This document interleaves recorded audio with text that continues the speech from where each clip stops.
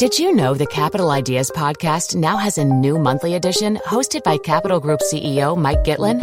Through the words and experiences of investment professionals, you'll discover who was their best mentor, what's a mistake they made that changed their approach, and how do they find their next great idea. Subscribe wherever you get your podcasts. Published by American Funds Distributors, Inc.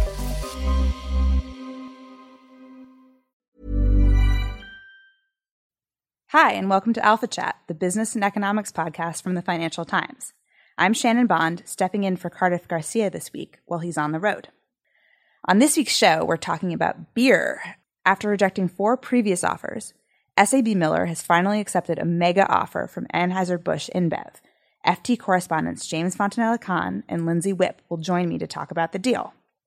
Then I sit down with Gimlet Media's Matt Lieber. He's the co-founder and president of the Brooklyn-based podcast network behind shows such as Startup and Reply All. We're going to talk about what is going on in podcasting and why it's so interesting right now. And finally, Greg Ip, chief economics commentator from the Wall Street Journal, on his new book, Foolproof: Why Safety Can Be Dangerous and How Danger Makes Us Safe. Let's get on with the show.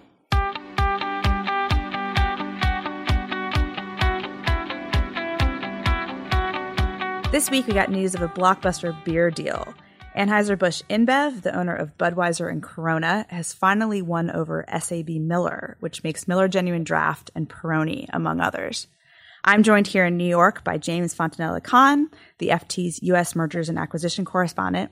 On the line from Chicago is Lindsay Whipp, who covers consumer goods. Hi to both of you, and welcome to Alpha Chat. Hi, Shannon. Hey. So guys, this is a massive deal. It's valued at 68 billion pounds, or about $104 billion. And if it goes through, it would be the biggest beer deal ever, and create a brewer that sells 1 in every 3 beers around the world. But James, I'd like you to start off maybe by taking us through this saga. SAB rejected 4 previous bids from AB InBev. So what's changed this time? Well, Shannon, that's correct. It has been an incredibly interesting month for AB InBev and SAB Miller and anybody interested in the beer sector.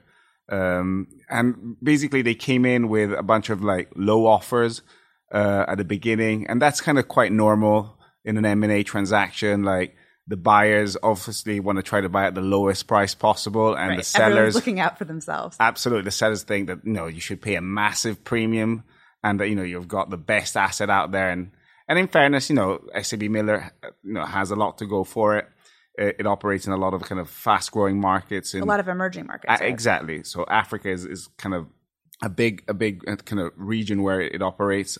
So the first couple of offers were kind of low balls to kind of see how they reacted, and they weren't engaging. Then the first milestone came when they made an offer at £42.15, and at that point ABI got its first major coup where it convinced one of the big shareholders in SAB Miller called Altria, which is also the cigarette, right, the company behind the Marlboro, the cigarette brand. And they said that they liked the deal. And the reason they liked the deal was because they were going to get a very big equity component. Mm-hmm. And what that means is that they're going to get a lot of shares of the new entity, which came at a fairly low price. The offer on the cash was like at about a 40% premium. Right. At that point, like the chairman of SAB Miller, who's like this kind of very tough executive, said, "No way, this is a terrible deal. It undervalues the company."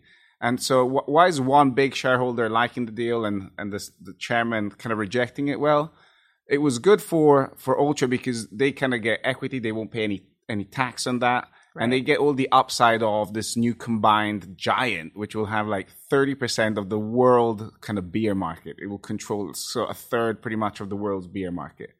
So then they went back to the negotiating table. And after another couple of rounds, they eventually on the weekend, the main shareholders in ABI, which is a private equity group called 3G, controlled by 3 Brazilian kind of financiers who are instrumental in the Heinz deal, right? And the Heinz Kraft deal, absolutely. Mm-hmm. They also are behind the acquisition of Burger King. Mm-hmm.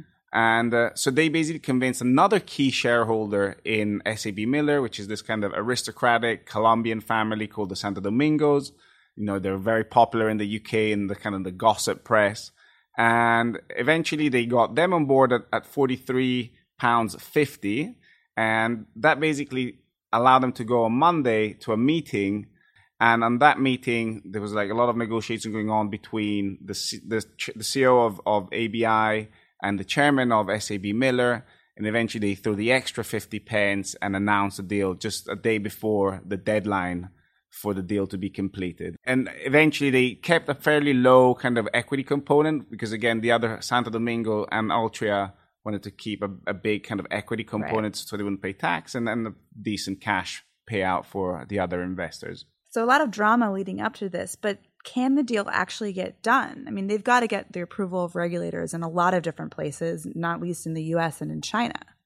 That's correct. I mean, the regulatory risk is clearly there, and ABI, when it acquired, for example, recently Modelo, which is was the owner of Corona, thought it could do it very easily, and instead it incurred into a number of problems with the Department of Justice. Just because they were going to own too much of the beer market? Well, there was the issue of they had too many brands in the US that would have been too big, but there was also a problem with distribution, sales. So that's the key point, because in this case, ABI and SAB Miller know very well that they need to sell some assets in the US. This is not the market where they can grow. And they'll probably sell 50% of the stake that SAB Miller has in Miller Coors. There's an obvious buyer, which is Molson Coors, which is its partner in the US. And that will be straightforward. But then there's an issue about what happens to distribution in the US, what happens to sales in the US. Because they share a lot of resources? Absolutely, yeah. And the sale of the assets will address part of the problem, but it might not be that straightforward. The truth is we don't know yet. The deal has to be completed. But regulators will be very, very kind of paying a lot of attention. Are the companies confident that they're going to get it approved? I think they are, for the simple reason that usually there's a break fee, for these deals, and they tend to be around. So that if it falls apart, that's correct. If the deal doesn't go through, and often a regulatory reason can block a deal, they have to then the buyer needs to pay the seller. So AB InBev in this case would pay SAB Miller. Correct. Okay. That's correct. And in this case, usually on average, a break fee is around 5% of the overall deal. When you have a slightly contentious situation, the break fee can go up to even 10%. In this case, we're talking about a $104 billion deal, and the break fee is of less than 3% of the overall deal. That is it's a sign that they're fairly bullish that they can get this done. But as you said, the US isn't the only kind of risky area for them in terms of regulatory risks. There's also China, where the two players are I think SAB Miller has about 23% of the Chinese beer market. ABI has 15%. So together they'd be nearly controlling 50%. I doubt the Chinese authorities will like that. Right. And then there's also some important risk going on in South Africa, less so from a regulatory standpoint, and because they don't really compete there. SAB Miller has obviously is listed in the UK, but it's also listed in Johannesburg. It has kind of a history in South Africa. And there's a sense that, there's a fear that the government might try to put some roadblocks. The South African government, which tends to be leftist, hasn't been very kind of business friendly to foreign investors. They wouldn't want this big company to be owned by foreigners? I mean, de facto, it already is owned by foreigners, but there's this sense of skepticism. And as Lindsay maybe will tell us later a bit more about the culture of ABI. I mean, it's seen as a very aggressive buyer where they'll shed a lot of jobs. So there's a little skepticism for sure in South Africa. And finally, there's Europe. Again, there aren't any obvious overlaps because ABI, which is actually originally a Belgian brewer and is still kind of listed. Its main listing is in Brussels. I mean, it controls de facto the Belgian market. And SAB Miller isn't really present there. And the same goes, SAB Miller is very big in Turkey and ABI isn't present. So I doubt there'll be any regulatory problems in Europe. But, when it comes to big deals, regulators always like to kind of poke around and make it hard for big companies just to remind them that, even if they can pull off a $100 billion deal, they do not control the world. Right. So we can expect probably a drawn-out process here. But Lindsay, what is this going to mean for actual beer drinkers? Are we going to be having to pay more for bottles of Bud Light? Well, first of all, do you still drink Bud Light is the big question for the US, I'd say. They've seen their market share drop to about 7.6%, for Bud as a whole. And there has been, as you well know, a big shift towards drinking craft beer. And you just need to go out in any bar or pub in the US to see just the inordinate amount of range of craft beers that is on offer now. The market share there for craft beer alone is about 11% now, and that's been phenomenal growth, and analysts expect that to grow further. And all of that comes in a context whereby US beer sales as a whole are pretty flat or expected to decline a little bit. So I think for this deal, given that it's very likely, as James pointed out, they would have to give up their Miller Coors joint venture, it's very much more about where the growth is, and that growth is in Africa. It's in the emerging markets, and that's what's important for them. So tell us a little bit about Molson Coors, who could be the other big winner in this deal. So Molson Coors is a US-Canadian company that has what it calls one of its the first craft beer, which is a Blue Moon, which isn't actually recognized as such, but they claim it is. Anyway, they are a significant company based out of Canada and also Denver. And basically the way it would work is that if the US authorities force AB and SAB to sell off that part of the joint venture, which it's assumed they would have to, then Molson would get to immediately, given that SAB's been taken over, raise its stake from 42% to 50% and then appoint a president or CEO of the joint venture. It then gets first right of refusal and last right of refusal on a bid, which makes it pretty certain that they would be the company to acquire the remaining 58% that SAB now holds. Now, within that, there could be cost savings, analysts saying, of between $300 and $500 million because there's so much overlap between the two in terms of administration, human resources, that sort of thing. And it just gives them a big leg up in a beer industry in the US, which is not growing very fast. Right. And as you point out, I mean, sales are flat. There's a lot of interest in craft beer, but a lot of these craft brewers are now being bought up by big companies. Isn't that right? Yes, that's absolutely right. So whether then there will be further acquisitions from the big sort of mainstream beer side, it's difficult to say at the moment. But yes, they are. And it sort of blows in the face of this idea that actually people really like craft beer because they are small and owned by small startups and sort of local and niche. And so to be bought out by sort of bigger companies flies in the face of what a lot of younger people actually want out of a beer. But again, would they really never know unless they looked into that? That's true. I don't know how closely any of them are reading the back of their beer bottles. Exactly. So one of the questions, whether you're a craft brewer being acquired by a big brewer, or if you're an SAB Miller employee and you're looking at this potential deal, is what they might be able to expect from their, if this deal goes through, from their new owners. This summer, the FT wrote a long piece about AB InBev's management style, which is aggressive to say the least. James, you mentioned, cost cutting, and they are often very aggressive at eliminating waste, which includes underperforming employees.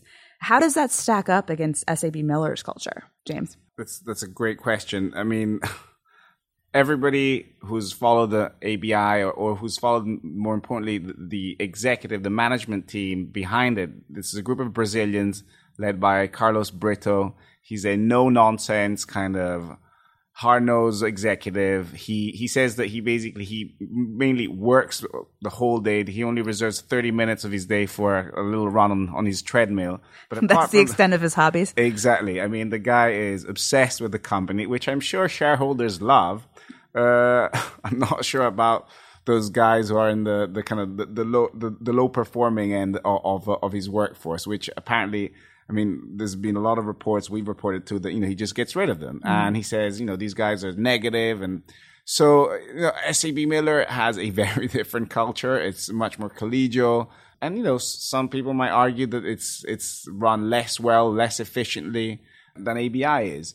I mean, SAB Millers probably won't be having those, tap on the beers on the tap flowing any longer because they'll be focused on, drinking mineral water and get things done faster and better.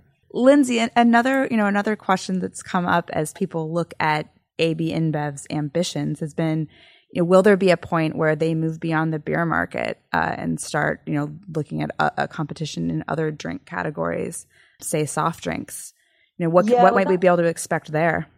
It's a great question again, and it's very much in the unknown at the moment. There's been speculation for years about whether it would do this, and I think one of the issues that have come out now that they've got a deal agreed, at least, is where does it go from here? Because it's not like it can buy another beer company. Right. They've probably maxed out in the number of labels they can own. Yeah, exactly. And one of the things that people bring up, I think experts bring up, is that when you look at what 3G have done and what they've achieved, which, as James went into, is the incredible amounts of cost cutting. Generally, what has happened is whenever they've taken something over, it's only a year or so before they take something else over, and it makes it very difficult from this side of the fence to see exactly how well these companies are doing, because there's very little apple for apple comparisons to do.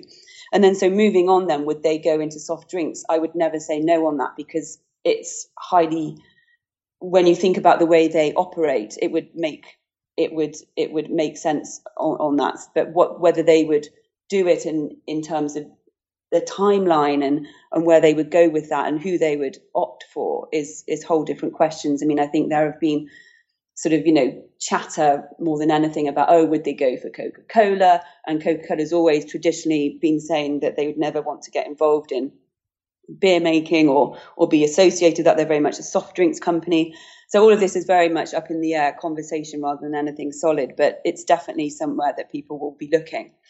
And I mean, interesting, because the soda market, another area where things have flattened in the US, but potential growth overseas, right?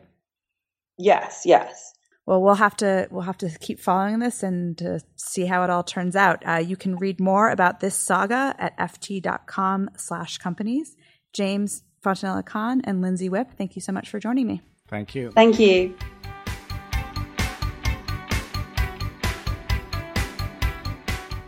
I'm joined by Matt Lieber, co-founder of Gimlet Media, a podcasting company based in Brooklyn that's launched some really popular shows in the last year, including a show called Startup, whose first season told the story of Gimlet itself.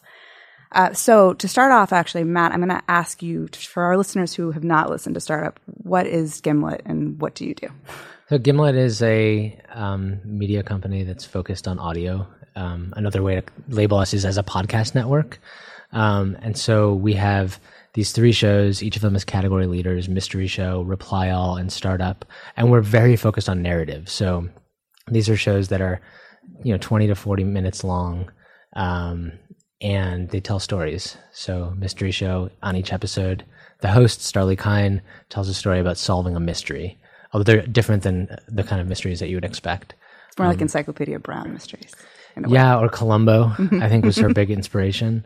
And Reply All is a show about the internet. It's stories about the internet. This week, it's a story about a woman who was experiencing strange medical issues and couldn't diagnose them, and ended up going to this website CrowdMed, and this tells the story of her experience before and after that. It's amazing. That can be a bad rabbit hole to go down to, diagnosing yourself on the internet. But yes, it's super. The episode is super interesting because it goes into that. Like, in a way, it actually did help her get to a certain new insight, but not in the way you'd expect. And then Startup, which is a show about what it's like to really start a business, is essentially a serialized documentary series that goes behind the scenes of people who are building businesses. And the first company that we followed on Startup was Gimlet. And so this, my co-founder, Alex Bloomberg, who's also the CEO of the company, was the original host. Formerly of This American Life and Planet Started Money. This American Life, started and hosted Planet Money. I'm sorry, didn't start This American Life, was part of the team with Ira Glass that did. And Alex is just an incredible storyteller. Takes subjects like the global economy, which seem like, of course, the FT listeners think it's like inherently super interesting, but takes subjects that may not be totally accessible and makes them like really compelling and intriguing, and makes them into these must-listen stories. And that's very similar to the approach you're taking with the shows. Yeah, very much. That you guys are doing. Yeah. And what was really interesting about Startup, about your first show, was that it really was like kind of the biography of your company. So in a lot of ways, one of the interesting things I think about Gimlet is we know a lot about for a private media company, we know a lot about what's happened. So you guys raised $1.5 million last year to start off, to launch this podcasting company. You expected to launch, I think, 3 shows in your first year. A year later, you've already got 3 shows up and running. You're going to do 2 more before the end of the year. You've hired 25 people. You've said before you expect to sell about $2 million in ads in the first year. Is that still? Yeah, we'll do around $2 million in revenue this year. Yeah. And I've heard Alex recently say, you guys still have a nice, a robust bank account. So what happened? Like, why were you able to grow so much faster than you had anticipated? And is it about podcasting specifically? Is it about the broader media landscape?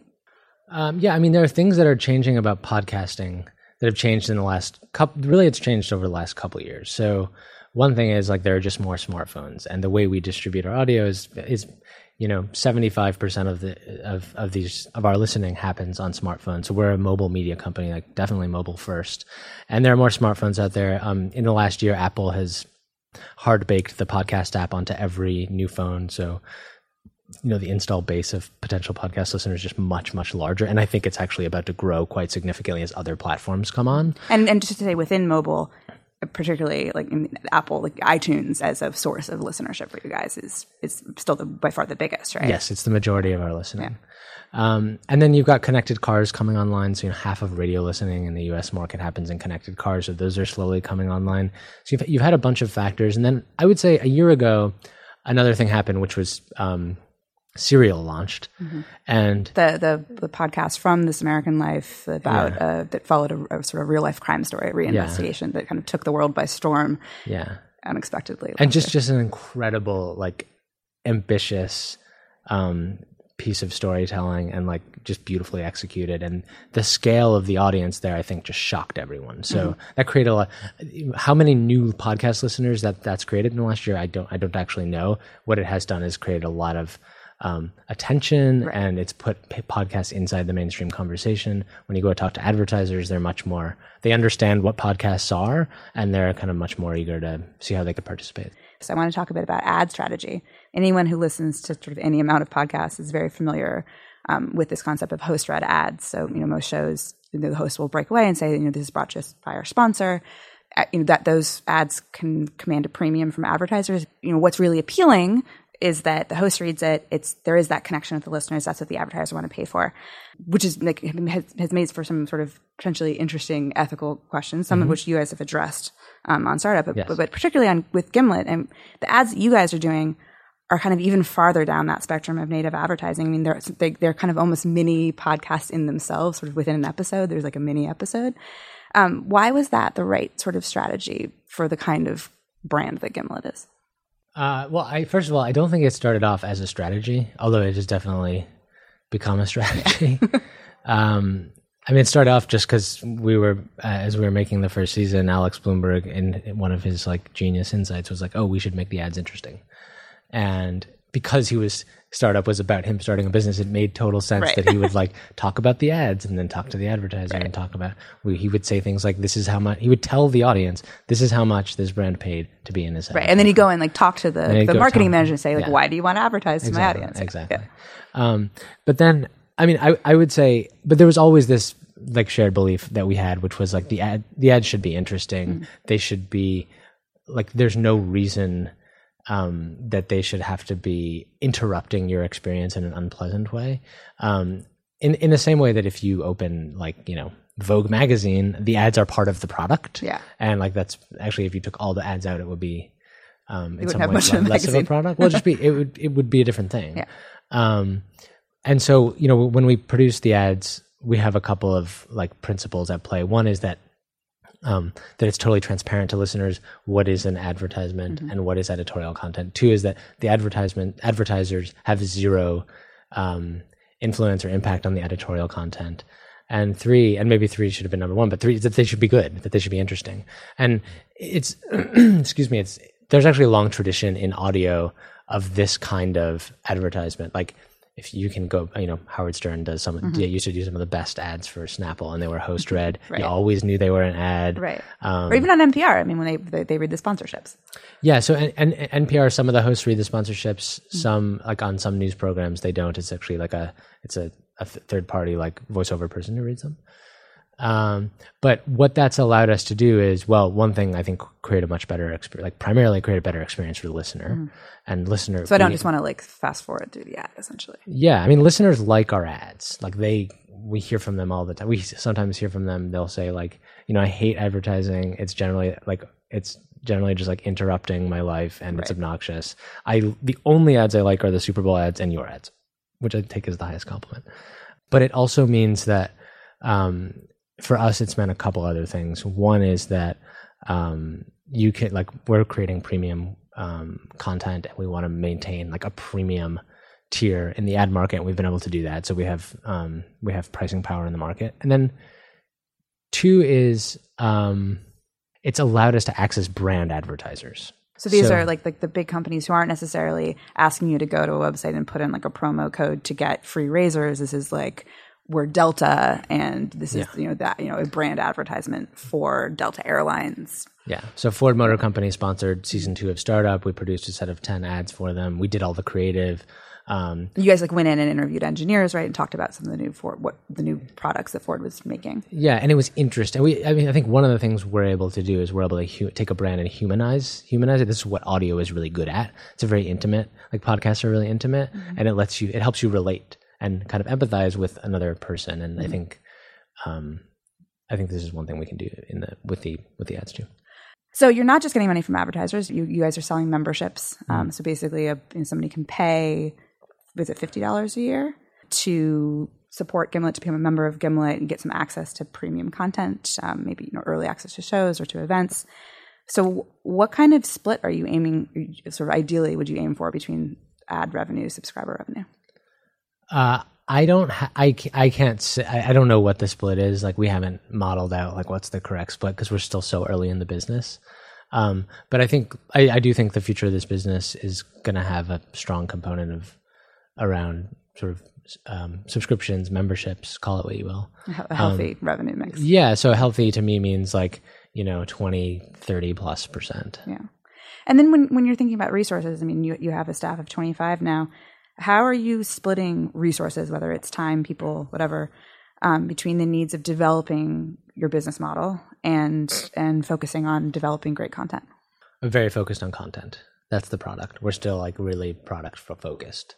So the company's 25 people, vast majority of those are editors, producers, hosts, sound engineers. And then we have a team. There's a set of sort of, you could call them shared services that go across the company. But those are partially editorial, right? And kind of engineers and studios and infrastructure. And then, sales and business operations. But that's a small team. Like we're very focused on product at this point. And is that also why you decided, at least for now, not to sort of go into the technology side of things? There are other podcasting companies that are looking at or have launched their own platforms or their own apps. You guys haven't gone in that direction.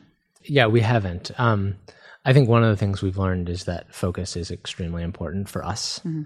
And we're only a year in the company, focusing on making the best shows and growing the biggest audiences and telling great stories. I think we've been rewarded for that. And so that's what we're going to continue to do. And I think it's, it is hard. There are some it's hard to lead in media and lead in technology. Yeah. Right. That's sort of an inherent distraction, maybe. I don't know if it's just hard to do both. Yeah. And I think there are different things about the dynamic of this industry that go back to like how it's built. Like it's built on so far today, podcast has been built on RSS, right? Which is like a standard that it's not like the web where having a sophisticated CMS that can serve, images and video and handle your advertising in a way that like loads at the same speed and feels integrated with the product. Like that stuff can really matter on the web. But podcasting is quite different. It's a pipe and you're sending an MP3 down it. Right, and that's the audio is the experience. So that's what we're focused on. So the first season of Startup was all about starting Gimlet. And you were obviously a major character on the show.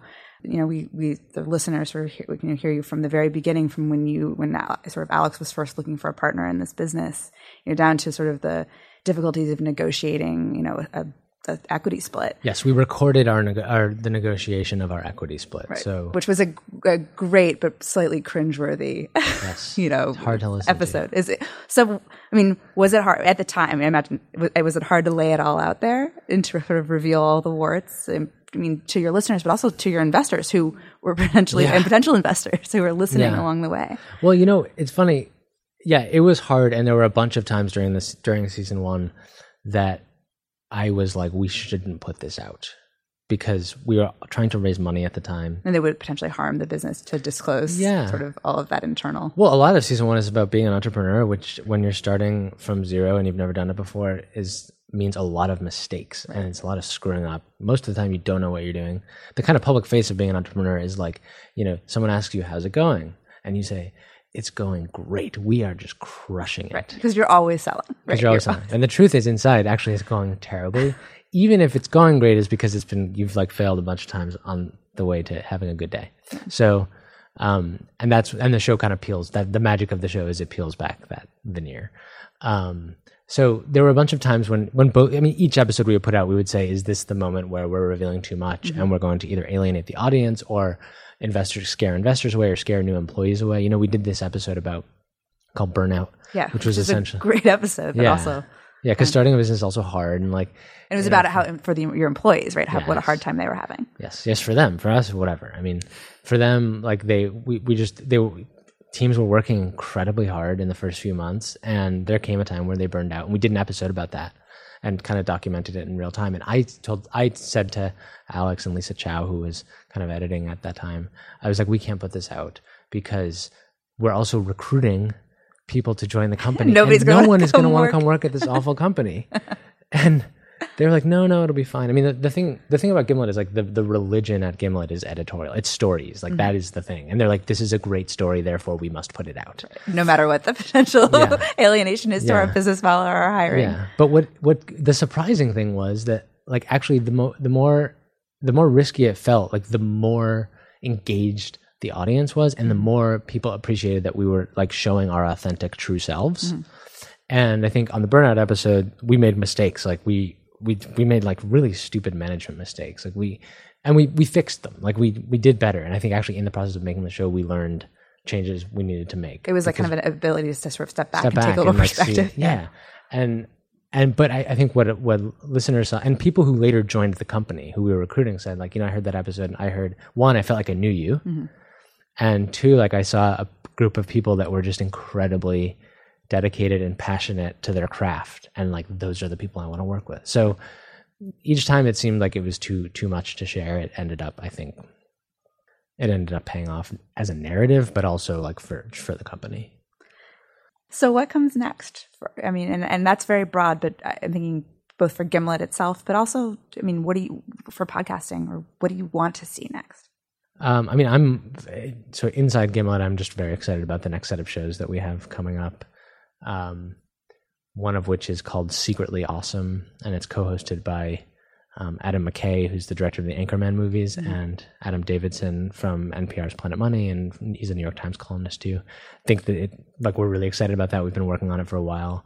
And then another show that's going to sort of explore the wide world of podcasting. There's like 300,000 podcasts in iTunes, something like that, and there's only 100 of them that anyone ever really talks about. Right. It's sort of like the problem with the apps and the number of apps actually on your home screen, right?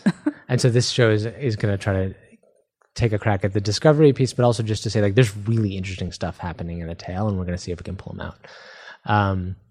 And then more coming next year. But so that's kind of, I'm just excited about the shows, and we've outgrown our office. We're going to need to move to new studios, and I'm excited about that. You going to stay in Brooklyn? Going to stay in Brooklyn, yes. And then for the industry, I think it's a great moment for the industry. And I think the two things I'd say most excited about is one is the flowering of creativity. So the new kinds of shows that you're seeing and like the level of inventiveness that people are able to have. Lots of growth ahead. And it's an interesting thing because the industry is very collaborative. Like a lot of us come from the same place, and a lot of us have been working together in some capacity for 5, 10, 15 years or more. And there's just a shared belief that like we are all going to benefit if more people start listening to podcasts. So like, let's do that. It's not competitive yet. No, I mean it's not competitive for listeners. I'd say there is some competition around talent because it's a limited ecosystem of people who know how to do this stuff. Right. But not competitive about like with audiences. No, I mean I think it's not a zero-sum game. Like the pie is just growing and growing. And then on that, like I'm excited for new platforms to come in. I think you're going to see in the next year big new players come in and hopefully access large new audiences. Like, today, today, vast majority of our listening happens on Apple platforms. And you often meet people who are on Android and they're like, how do I listen to podcasts? And you're like, well, there's not actually a natively installed solution. So they got to find the right app for them. Yeah, exactly. Great. Well, Matt Lieber, thanks for joining us. Everyone should check out Gimlet Podcasts on iTunes or your favorite podcast app. Thanks so much. Thanks for having me.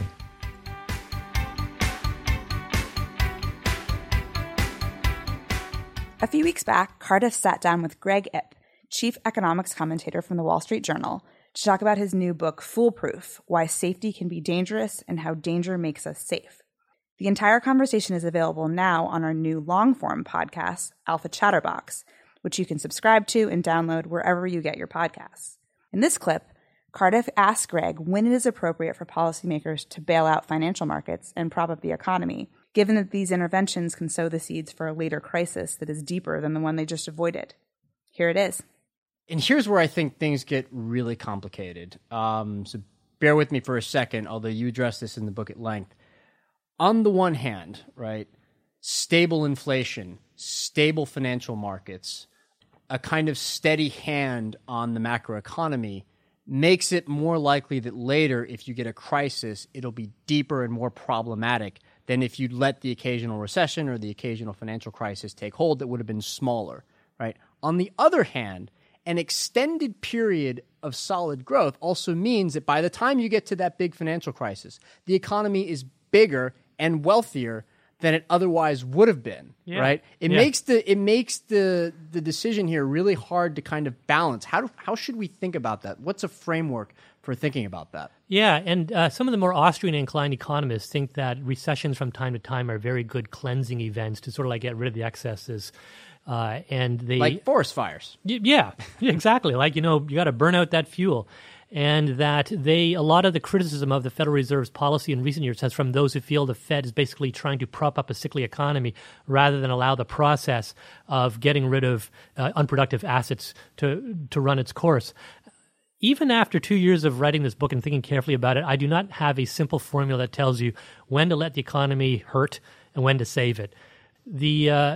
There's got to be some kind of a cost-benefit test we can run. It seems pretty clear that we shouldn't have allowed the forest fire of the financial system to burn out of control in 2008. On the other hand, in 1998, was it really necessary to save long-term capital management? I will say, Cardiff, that one of the policy conclusions I came to here was that I was originally a skeptic of the Dodd-Frank law that tried to set up a mechanism to force even the largest banks to fail rather than having to be saved. I thought, never going to happen. You just ask for Lehman all over again. By the time I'd finished thinking about this and studying it, I actually think it's the right approach. We have to come up with a system that allows even something as traumatic as a failure of one of our biggest banks to occur without bringing down the system. I think it generates resilience. It allows us to actually endure more volatility. I mean, look at the stock market sell-off that took place just a month ago. It had been 6 years, as you well know, without a decent decline in the stock market. Volatility was at an all-time low. A lot of people were looking at it saying, that's not healthy. That's not good. People are not used to the fact that bear markets happen and corrections happen. In some sense, I feel safer going into the stock market after a period of the volatility that we've been through than I would after a long period without any volatility at all. And I think that principle applies in a number of... Because people aren't complacent. They're still paying attention. That's I guess right. The real worry is what happens in 10 or 15 years when the memory of this crisis starts to fade. Yeah, and that is kind of human nature. I mean, it's been proven, for example, that people are much more likely to buy flood insurance right after a hurricane. And then after a few years after a hurricane, they allow their insurance to lapse. It's kind of human nature. You don't think about the crises. They're just not vivid enough. And so you stop protecting yourself. A lot of banks use a formula called value at risk, which is designed to say, well, let's ask ourselves, what's the worst possible loss that this portfolio could suffer given what's happened to the volatility of markets in the last 2 years? Well, the problem is if you haven't had any big events in the last 2 years, you get a false sense of just how volatile markets can be, and you expand your leverage and your risk-taking until you've created a fragility that then makes the big one that much more likely. You talk about why it's important to regard your exposure more than the probability that some catastrophe will happen, because if you only look at the probability, you might convince yourself that you don't need to think about it because it's such a low probability, when actually you need to be thinking about, well, if it does happen, how am I going to survive this? Yeah, and Warren Buffett, as in many aspects of life, is very wise on this point, because Buffett's philosophy is not, especially when it comes to insurance, is not his ability to predict catastrophes, but his ability to be paid properly for the possibility of a catastrophe. So when California needed reinsurance for earthquakes, they went to Warren Buffett because he said, I don't know whether California is going to have another earthquake, but I know that the price that they're willing to pay for insurance will be worth my while if there is one. And similarly, when 9/11 happened, Buffett said there is no insurance company that can take the risk of a catastrophic unconventional weapons attack in the United States. Only the federal government can provide that kind of insurance.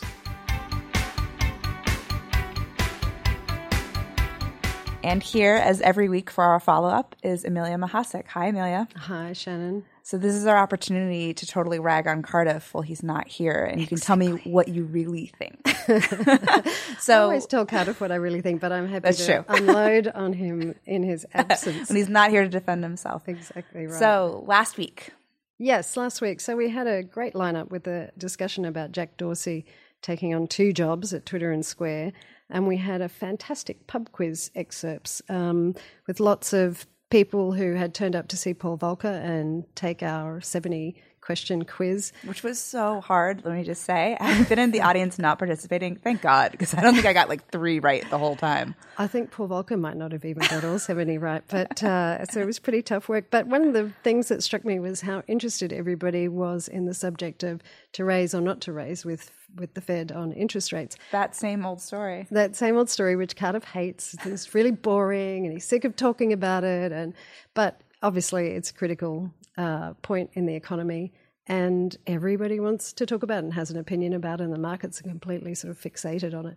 So I think when Cardiff gets back, we need to get him to do more on the Fed raising rates. On his favorite topic. Well, I mean, I guess to be fair, yes, it's been a story that's going on forever. Like, frankly, as long as I've been at the FT, this has been a question. Yeah.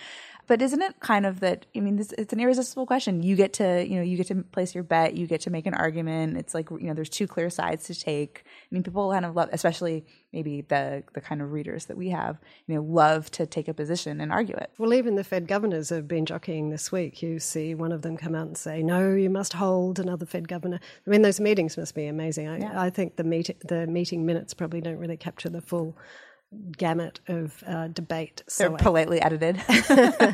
So I think we need to flog that horse a little bit more when Cardiff gets back. Well, and everyone can marshal their own data. So maybe Cardiff will have some data to tell us why it doesn't matter or why we shouldn't care so much. That would be cool. I think that would be a good thing to see. Does it matter to you or me whether rates are raised by 0.5% in 3 months' time or 3 months after that? Right. Pretty arguable. It'll matter to some people trying to do some big deals, I suppose. I think that's right. And but maybe not for the plebes like us. And the markets are moving, daily on the one whipsaw to the other. Yeah. Great. Well, thank you, Amelia. Thank you, Shannon. And that's all the time we have for this week. Thanks so much for listening. As always, we'd love to hear from you. Give us a call at 917-551-5012. Send us an email, or you can even record an audio file and email it to us at alphachat@ft.com. Finally, you can tweet me at Shannon Pareil, ShannonPareil, or Cardiff at Cardiff Garcia. This podcast was produced this week, as every week, by the lovely Amy Keene.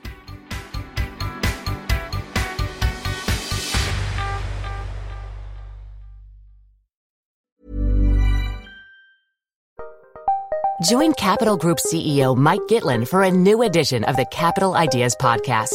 In Unscripted Conversations with Investment Professionals, you'll hear real stories about successes and lessons learned, informed by decades of investment experience. It's your look inside one of the world's largest asset managers. New episodes are available monthly. Subscribe wherever you get your podcasts. Invest 30 minutes in an episode today. Published by American Funds Distributors, Inc.